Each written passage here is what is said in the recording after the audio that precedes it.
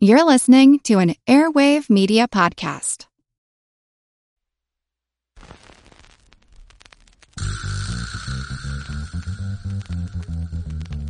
Her Money is supported by Fidelity Investments. Together, we're here to empower, educate, and encourage women to start talking about money. Discover more at fidelity.com/it's time. Her Money comes to you through PRX.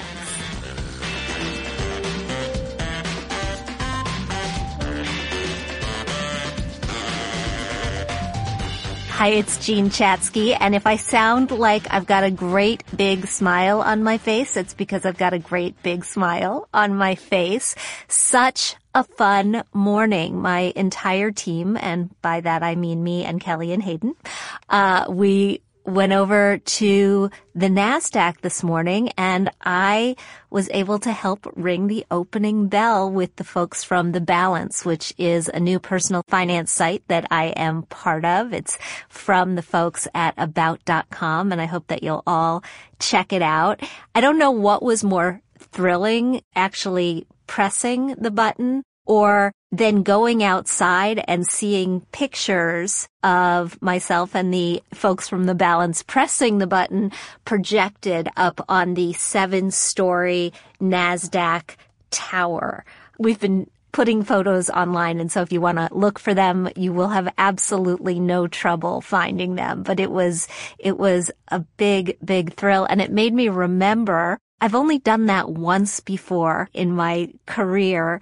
The last time I was at the NASDAQ to help ring the opening bell was with Oprah and Dr. Oz and all of the radio hosts associated with the launch of Oprah and Friends on XM radio many, many years ago. And so it just sort of seems appropriate that we went right from ringing the bell to the radio studio here at CDM, where we produce Her Money to kick off today's show. And so if any of you ever get the chance to ring the opening bell, whether it's at NASDAQ or the New York Stock Exchange, I would highly recommend it. Kelly said it was one of her favorite things that she's done since moving to New York. It felt like a very New York moment.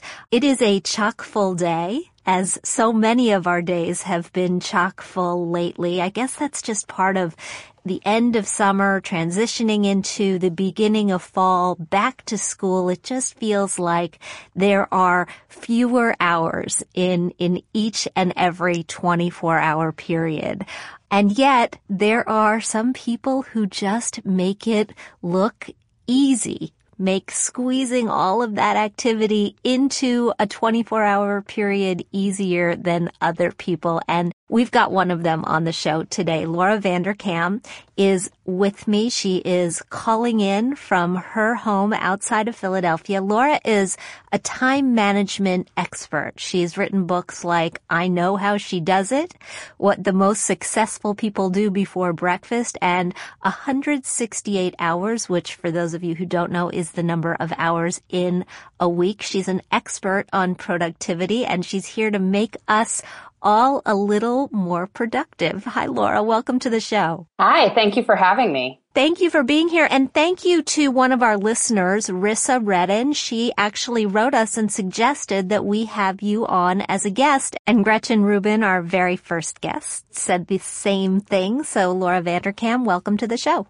Oh, that's so fun. Thanks to Rissa and to Gretchen. Yeah, absolutely. So how did you get good at this? What made you a productive person? Is this just something that you were born with?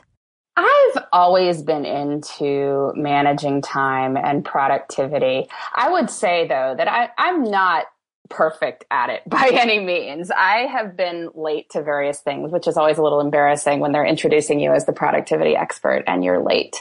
I've even been late to my own speech on time management once. That was a wonderful experience for all involved.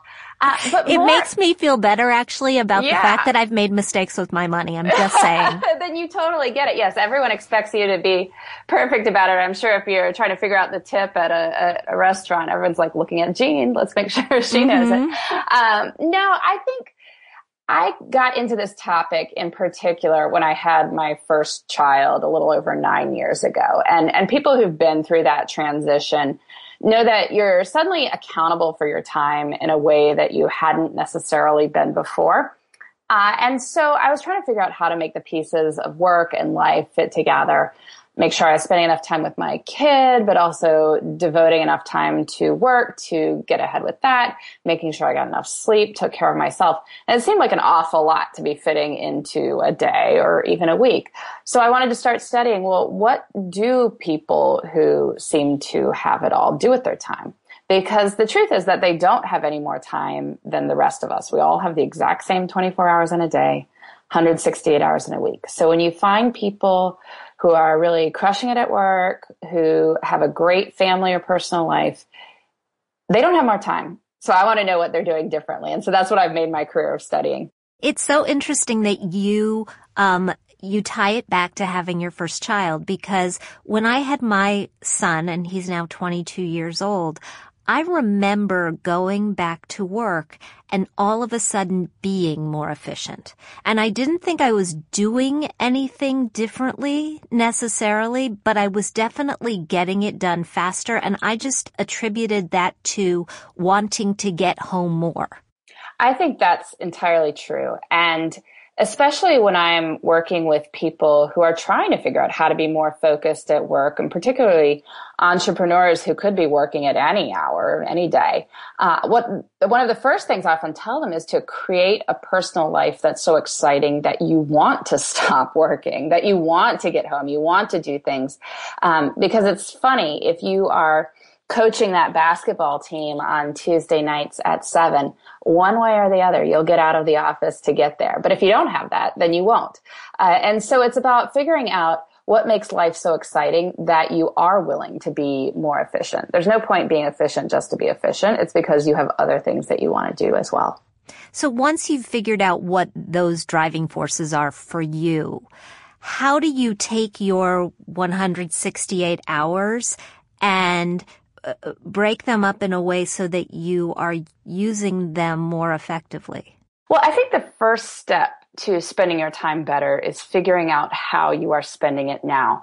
And many of us have ideas about where the time goes, but those ideas may or may not be accurate. When it comes to time, we have all kinds of stories we tell ourselves, and many of those stories are not necessarily the whole truth. So keep track of your time for a day or two, ideally for an entire week, to see where the time goes. And then you can look at it honestly and say, well, what am I spending the right amount of time on? What do I want to spend more time on? And what do I want to spend less time on? And just knowing that can help you make a lot of really positive changes. Okay, I want to just take that entire paragraph that you just said and rub out the word time and substitute the word money, and it's the exact same formula. People don't know where their money goes, and then when they bother to track it, that's when the puzzle becomes more clear. Do you think we don't want to know in some cases? Is that why many of us don't track? Exactly. You talk about money, you could put the word food in there as well. Yeah. Because it's the exact same thing. Many of us just don't want to know. And I suggest people try keeping track of their time, and they're like, oh, that's an interesting idea. And then they go away. And I think it is basically that it's just like food. You don't want to know that you grabbed 6 chocolate macaroons from the kitchen next to your home office over the course of the day, which is, of course, a purely hypothetical example that I have never done myself. Purely hypothetical. It's the same thing. We don't want to know how much time we are wasting. And so I tell people, okay, let's let that be. Everyone wastes time. I waste time. I mean, maybe you don't waste time, Jean, but most people No, I waste do. time. I waste time. Most people waste time. It's really not about figuring out how much time we waste. I mean, that may be interesting to know, but it's more about making sure that these stories are accurate, right? And people tell themselves all kinds of stories like, I have a big job, therefore I never see my family, right? I hear that from people all the time. Like, oh, I just don't see my family because I'm working all the time. I say, well, let's keep track of your time for a week. And then we find out, well, yeah, there are some long days in the office, but maybe you were at the office late 3 nights during the week. Well, 2 nights you were home at a perfectly reasonable time, and then you were there on the weekends too. And maybe it's not as much time as you want, but that's certainly not zero time. So let's not make sure we're not telling the zero time story, when the story is more that like, oh, well, I spend a reasonable amount of time. I would like to spend a little bit more time, because that's something we can work with. How does technology play into all of this? And, as you're talking about the stories that we tell ourselves, I've been thinking that it's time to delete the games from my phone, because I do spend more time than I want to admit playing Candy Crush or Words with Friends or sometimes the one that I forget the name of it, but it looks like Boggle. And I enjoy it. I mean, that's the embarrassing thing. I actually enjoy it, but I do often feel like I should just get rid of these things. I think that's up to you in the same way it is with money. I mean, people spend money on things that may sound silly to other people, but if it's something that makes you wonderfully happy, you enjoy, then that's probably a good use of your cash. The question is it keeping you from other things that you want to do, like truly want to do? Is it a positive or negative in your life at the level that you're doing it now? And, if the other thing you'd be doing is just deleting emails on your phone, newsletters you can't remember subscribing to, I wouldn't say that that's any more productive to do with your time than playing Candy Crush. So maybe play Candy Crush in those, 4-minute spurts while you're waiting for a phone call to start. But if it is something that's taking more time than you want, then obviously you can make it harder for yourself to play those games. You can take them off the phone, so you have to choose to put it on again if you want to do it.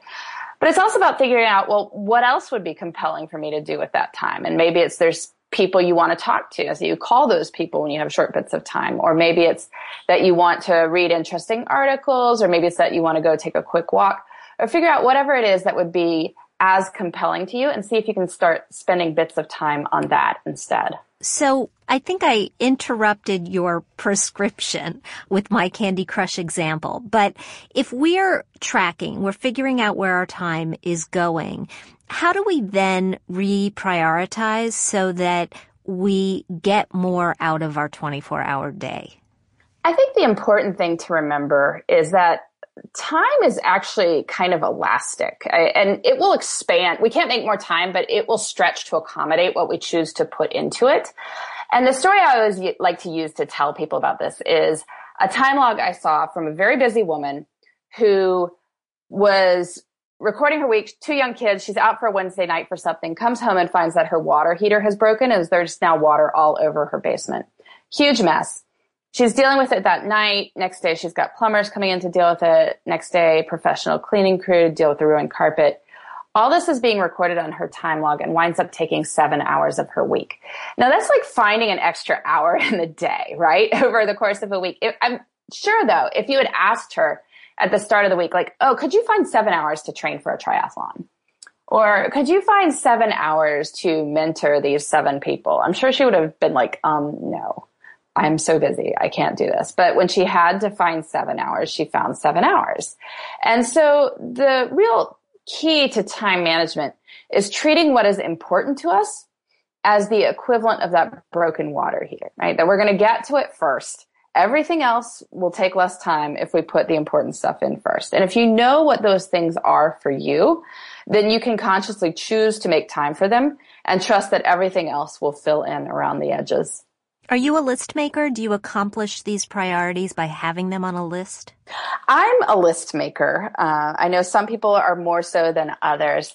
I find I don't like to make really long lists because long lists are just intimidating. Like I won't get to everything on it, and then it's just a source of stress rather than accomplishment. So I like to make very limited lists. But one thing I choose to do is on Friday afternoons, I make a short priority list for the next week. And I make it in 3 categories. I make career, relationships, and self. And by using a 3-category list, I know that I will put at least something in all 3 categories. Whereas if you don't do it that way, it probably gets kind of overloaded on the professional stuff. But just make, a list of like top 3 items in each, and then look over the whole of the next 168 hours. And see where these important things can go and how I can start treating them as the equivalent of that broken water heater. We're talking with Laura Vanderkam. As we come back, I want to talk about some productivity-related headlines that I've seen recently. But first, let me just take a sec to tell everybody that Her Money is brought to you by Fidelity Investments. And Fidelity is focused on helping women like us take charge of our financial lives, and a big part of that is taking control of the time in our day.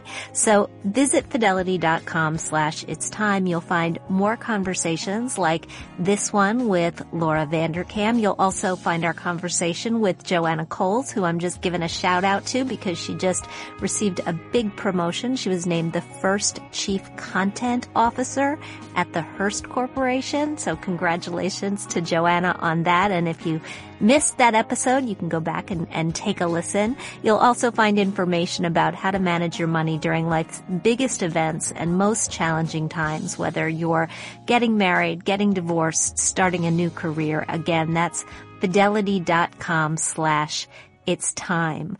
So Laura, a couple of productivity-related headlines have caught my eye recently. One in the Wall Street Journal said that 4 a.m. is in fact the most productive hour of the day. And I can kind of relate to that. I don't know if I've ever told this story on my podcast before, but I grew up with a mom who went back to school to get her master's degree when I was in middle school.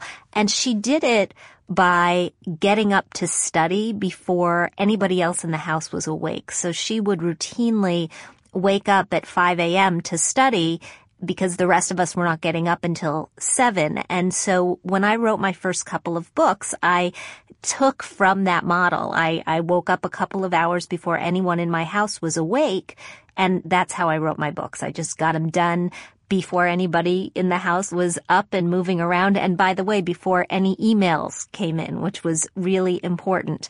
What do you think about these early morning hours? Do they work for everyone? They can work. I have mixed feelings about the 4 a.m. prescription idea. 4 a.m. sounds awfully early to me. 5 a.m. is probably good. For many people, it could be 6 a.m. And honestly, if you're a college student and all your friends are getting up at like 9:30, 10, consciously getting up at 7:30 or 8 and knocking out your toughest tasks first can make you be ahead of the game. So it's not exactly the hour. It's that you are using the first part of the day for things that are important to you and that life has a way of crowding out. So for your mom, that was studying. For you, it was writing your books. Mornings are just a great time for getting stuff done. Most people are fresher then. Most people have the most discipline and focus they will ever have at that time of day. And over the course of the day, that discipline and focus gets used up. And so if you wait until the end of the day to do what's important to you, you probably won't have energy left over. It's the exact same thing with money. Again, I'm sure you're always telling people, pay yourself first. Because if you wait until the end of the month to save what's left over, shockingly, there is nothing left over. But if you pay yourself first, then there is, and you can make progress. And it's the same thing with time. If you pay yourself first, it gets done. You don't have to worry about it the rest of the day. That said, it's not for everyone. There are some people who are confirmed night owls, probably fewer people than think they are night owls. Most people are just staying up late, doing nothing important to them, watching TV, surfing the web. You can try cutting that short, going to bed, getting up a little bit earlier, turning unproductive evening hours into productive morning hours. But if you're up late writing the great American novel, more power to you. You're probably a night owl. That's a good time for you. The other thing I would say, because I hear sometimes from readers who have very young children who wake up at the crack of dawn, and it becomes this game of cat and mouse of trying to get up before their kids, which turns out to be almost impossible if the kids are young enough. They hear you and they can smell you or something, so they wake up too. In which case I say, there are phases of life. And if you are waking up at 5:30 a.m. with your baby and you're not getting enough sleep as it is, wait to use the morning hours till your kids are a little bit older. At some point, they will start sleeping in. You will be waking them up for elementary school at 7:30. You can get up at 5:30 knowing you won't wake up except with your alarm, having your sleep being a little bit more predictable. So there are phases of life. Waking up early is a great idea for many people to get stuff done. It's not perfect for everyone.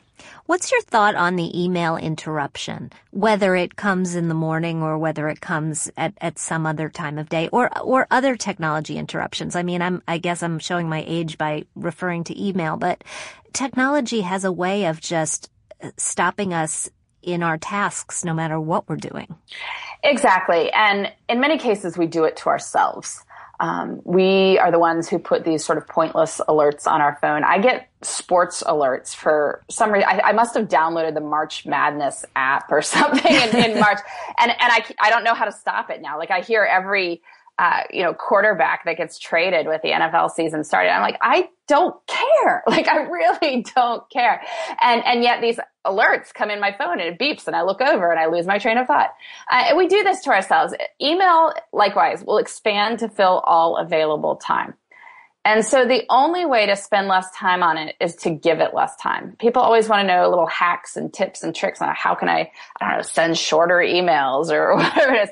It's like, no, that's not the way to go about it. The way to go about it is to consciously choose to give it less time and to give it less of your best time. So we talked about mornings being great for getting stuff done. One of the best gifts you can give to yourself is to not check email or at least not respond to it until you've had at least that first hour for focused work on your most important priorities. You can always check it later. I mean, sometimes people even want to check their phone from the car in the parking lot at work, make sure that if your 10 a.m. meeting has been canceled, but then walk in, turn it off, do your power hour, start checking email after that. Before we wrap up here, you wrote a book called I Know How She Does It, and it breaks down the idea of having it all using actual data, which I love. You looked at the hour-by-hour time logs from the lives of working moms earning at least $100,000 a year. So what did you learn, and what can the rest of us take away from this? The good news from this time diary project I did for I Know How She Does It is that women with big jobs have far more balanced lives than most people think. The average work week for these women, which remember, they're all making six figures a year, big jobs here. The average work week was 44 hours a week. Now that's more than 40, but it's not a lot more than 40. And so one of the key takeaways for me is that there can be huge returns to working just a few extra hours on the margins. The difference between a 45-hour work week and let's say a 37-hour work week, it's something, but it's not going to be so life-altering that it will destroy the rest of your life. And so sometimes women have this idea that if I have a big job, I'll have no time for everything else. Full time. Can't you see it's got the word full in it? Clearly no time for anything else. And yet that's not the case. These women were working 44 hours a week. They had plenty of time for the rest of life, even with big jobs. So I would say the takeaway for me is you don't necessarily have to be scared of the big job. Often the big job won't require that many more hours. It may also give you a lot more autonomy and flexibility as you go up the scale. And the great thing is you'll also earn more money, and more money can make life easier in all kinds of ways. Did you find that these women were able to do their 44 hours of work from wherever they wanted in many cases? Had they earned that right? In many cases they had. Many of them were high enough up the ladder that they had some element of flexibility, or were doing the kinds of jobs where they were professionals and people expected that they would get the work done where and when did not really matter as much. But often people were more into, even people who are in jobs that I wouldn't have necessarily thought of as flexible, were often more about asking for forgiveness rather than permission. And so they would work the way they wanted to work and then figure, well, if somebody has a problem with it, they'll tell me and then we will deal with it then.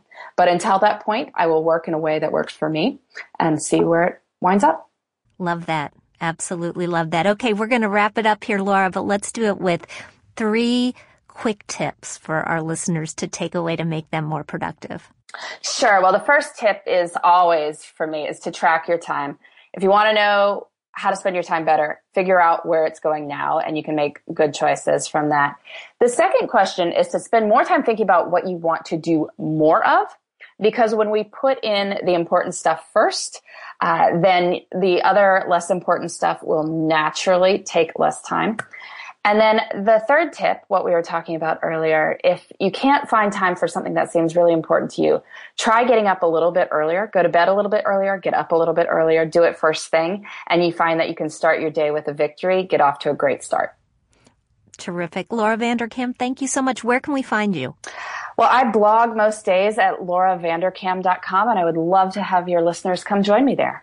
We absolutely will. And I hope that you'll come back. This has been fun. Fun for me as well. Thanks so much. Sure.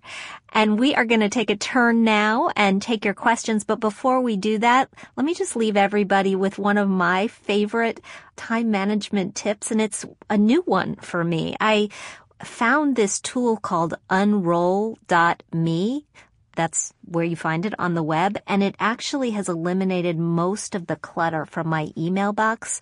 My email takes me much, much, much less time than it used to. And I have plenty of time for Candy Crush because I'm not constantly cleaning out my email box. So I guess there's a silver lining in it somehow. Anyway, Laura Vanderkam, thank you so much. Kelly will be in just a sec. We'll take your questions.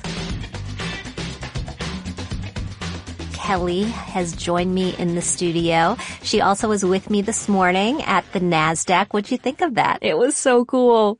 It was by far one of my favorite experiences since working for you. Did you like seeing your picture up on the big tower? Loved it. It was really fun. Such a surreal experience. I know. I was looking forward to it before we did it, but I didn't quite realize that it would be as much fun as it was, and they produce it like a television show. I mean, it is a television show, but then you see yourself pop up on all the different networks, and very cool. New York experience. And the new team we're working with is great as well. It was for the launch of the balance for About.com. So that was really excellent. All right. We've got questions. We've got answers. What do you have? Yes, we do. Our first question is from Twitter. Katie Scarlett Brandt tweeted.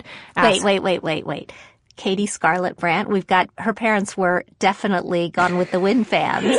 Maybe. I'm sadly am not picking up on the reference, which I'm going to get. Have you not seen Gone with the Wind? So long ago. It's one of the classics I need to rewatch. You need to rewatch it. So Scarlett O'Hara's father called her Katie Scarlett. So clearly, Katie Scarlett Brandt's parents, if that happens to be her real name, she could just be a Gone with the Wind fan. That's a beautiful name. Yes. Well, Katie tweeted us asking, as a freelancer paying quarterly taxes, it's tough to also put money away for IRA.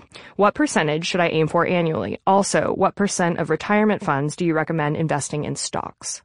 So you want to aim for 10 to 15% annually, closer to 15 because you're a freelancer and you're not being matched by an employer. And so you don't have an employer bump to get you up to that 15%. If you're not there or it's tough to get to that level immediately, then I would just make it a point to try to nudge yourself up a couple of percentage points every single year. I get the whole quarterly tax thing. As a freelancer myself, I pay quarterly taxes, and I try to level my income by knowing approximately what I have coming in each month by averaging it. So I know over the course of a year how much money I will generally have come in. I divide by 12, and that makes it easier to deal with the fact that some months we don't get paid at all, and some months we get paid more than we need. And so it just enables me to think about it in the same way that a person who was being paid on a regular schedule would think about it. And I put the money away for taxes as the money comes in each time we get paid so that I don't have to worry about that. If you can do it automatically, that's always the easiest thing to do. Just every month have the money diverted out of your checking account and put it into your IRA. And the percentage that you need to have in stocks is both age dependent and it depends also on your tolerance for risk. But in general, if you want to take 110 and subtract your age, that's about the percentage of your money that you want to have in stocks. And by the way, that's a little more aggressive than it used to be, and it's just because people are living longer. So good luck with that, Katie Scarlett. I wish I had an Irish accent and I could say it like Scarlett O'Hara's father did. Thank you, Katie. Our next question is from Julie. She messaged us on Facebook, and she's wondering if you could recommend any apps for tracking her spending. Thank you in advance. Absolutely, Julie. 2 apps for tracking your spending, Mint and Level Money both do a good job of that. And if you're having trouble saving in addition to tracking your spending, you may want to try Digit, which looks at your balances in your accounts and just saves money that it figures out through its crafty algorithm that you don't need. Hayden on our team has been using Digit. She's saving hundreds of dollars this way. She says she doesn't miss the money, so that's a good enough recommendation for me. Great. Thank you. Oh, sure. And keep the questions coming. You can find us on Twitter at Jean Chatzky, on Facebook, on LinkedIn, on Instagram, where else? And at jeanchatzky.com. At jeanchatzky.com. Thanks, Kelly. Thanks, Jean.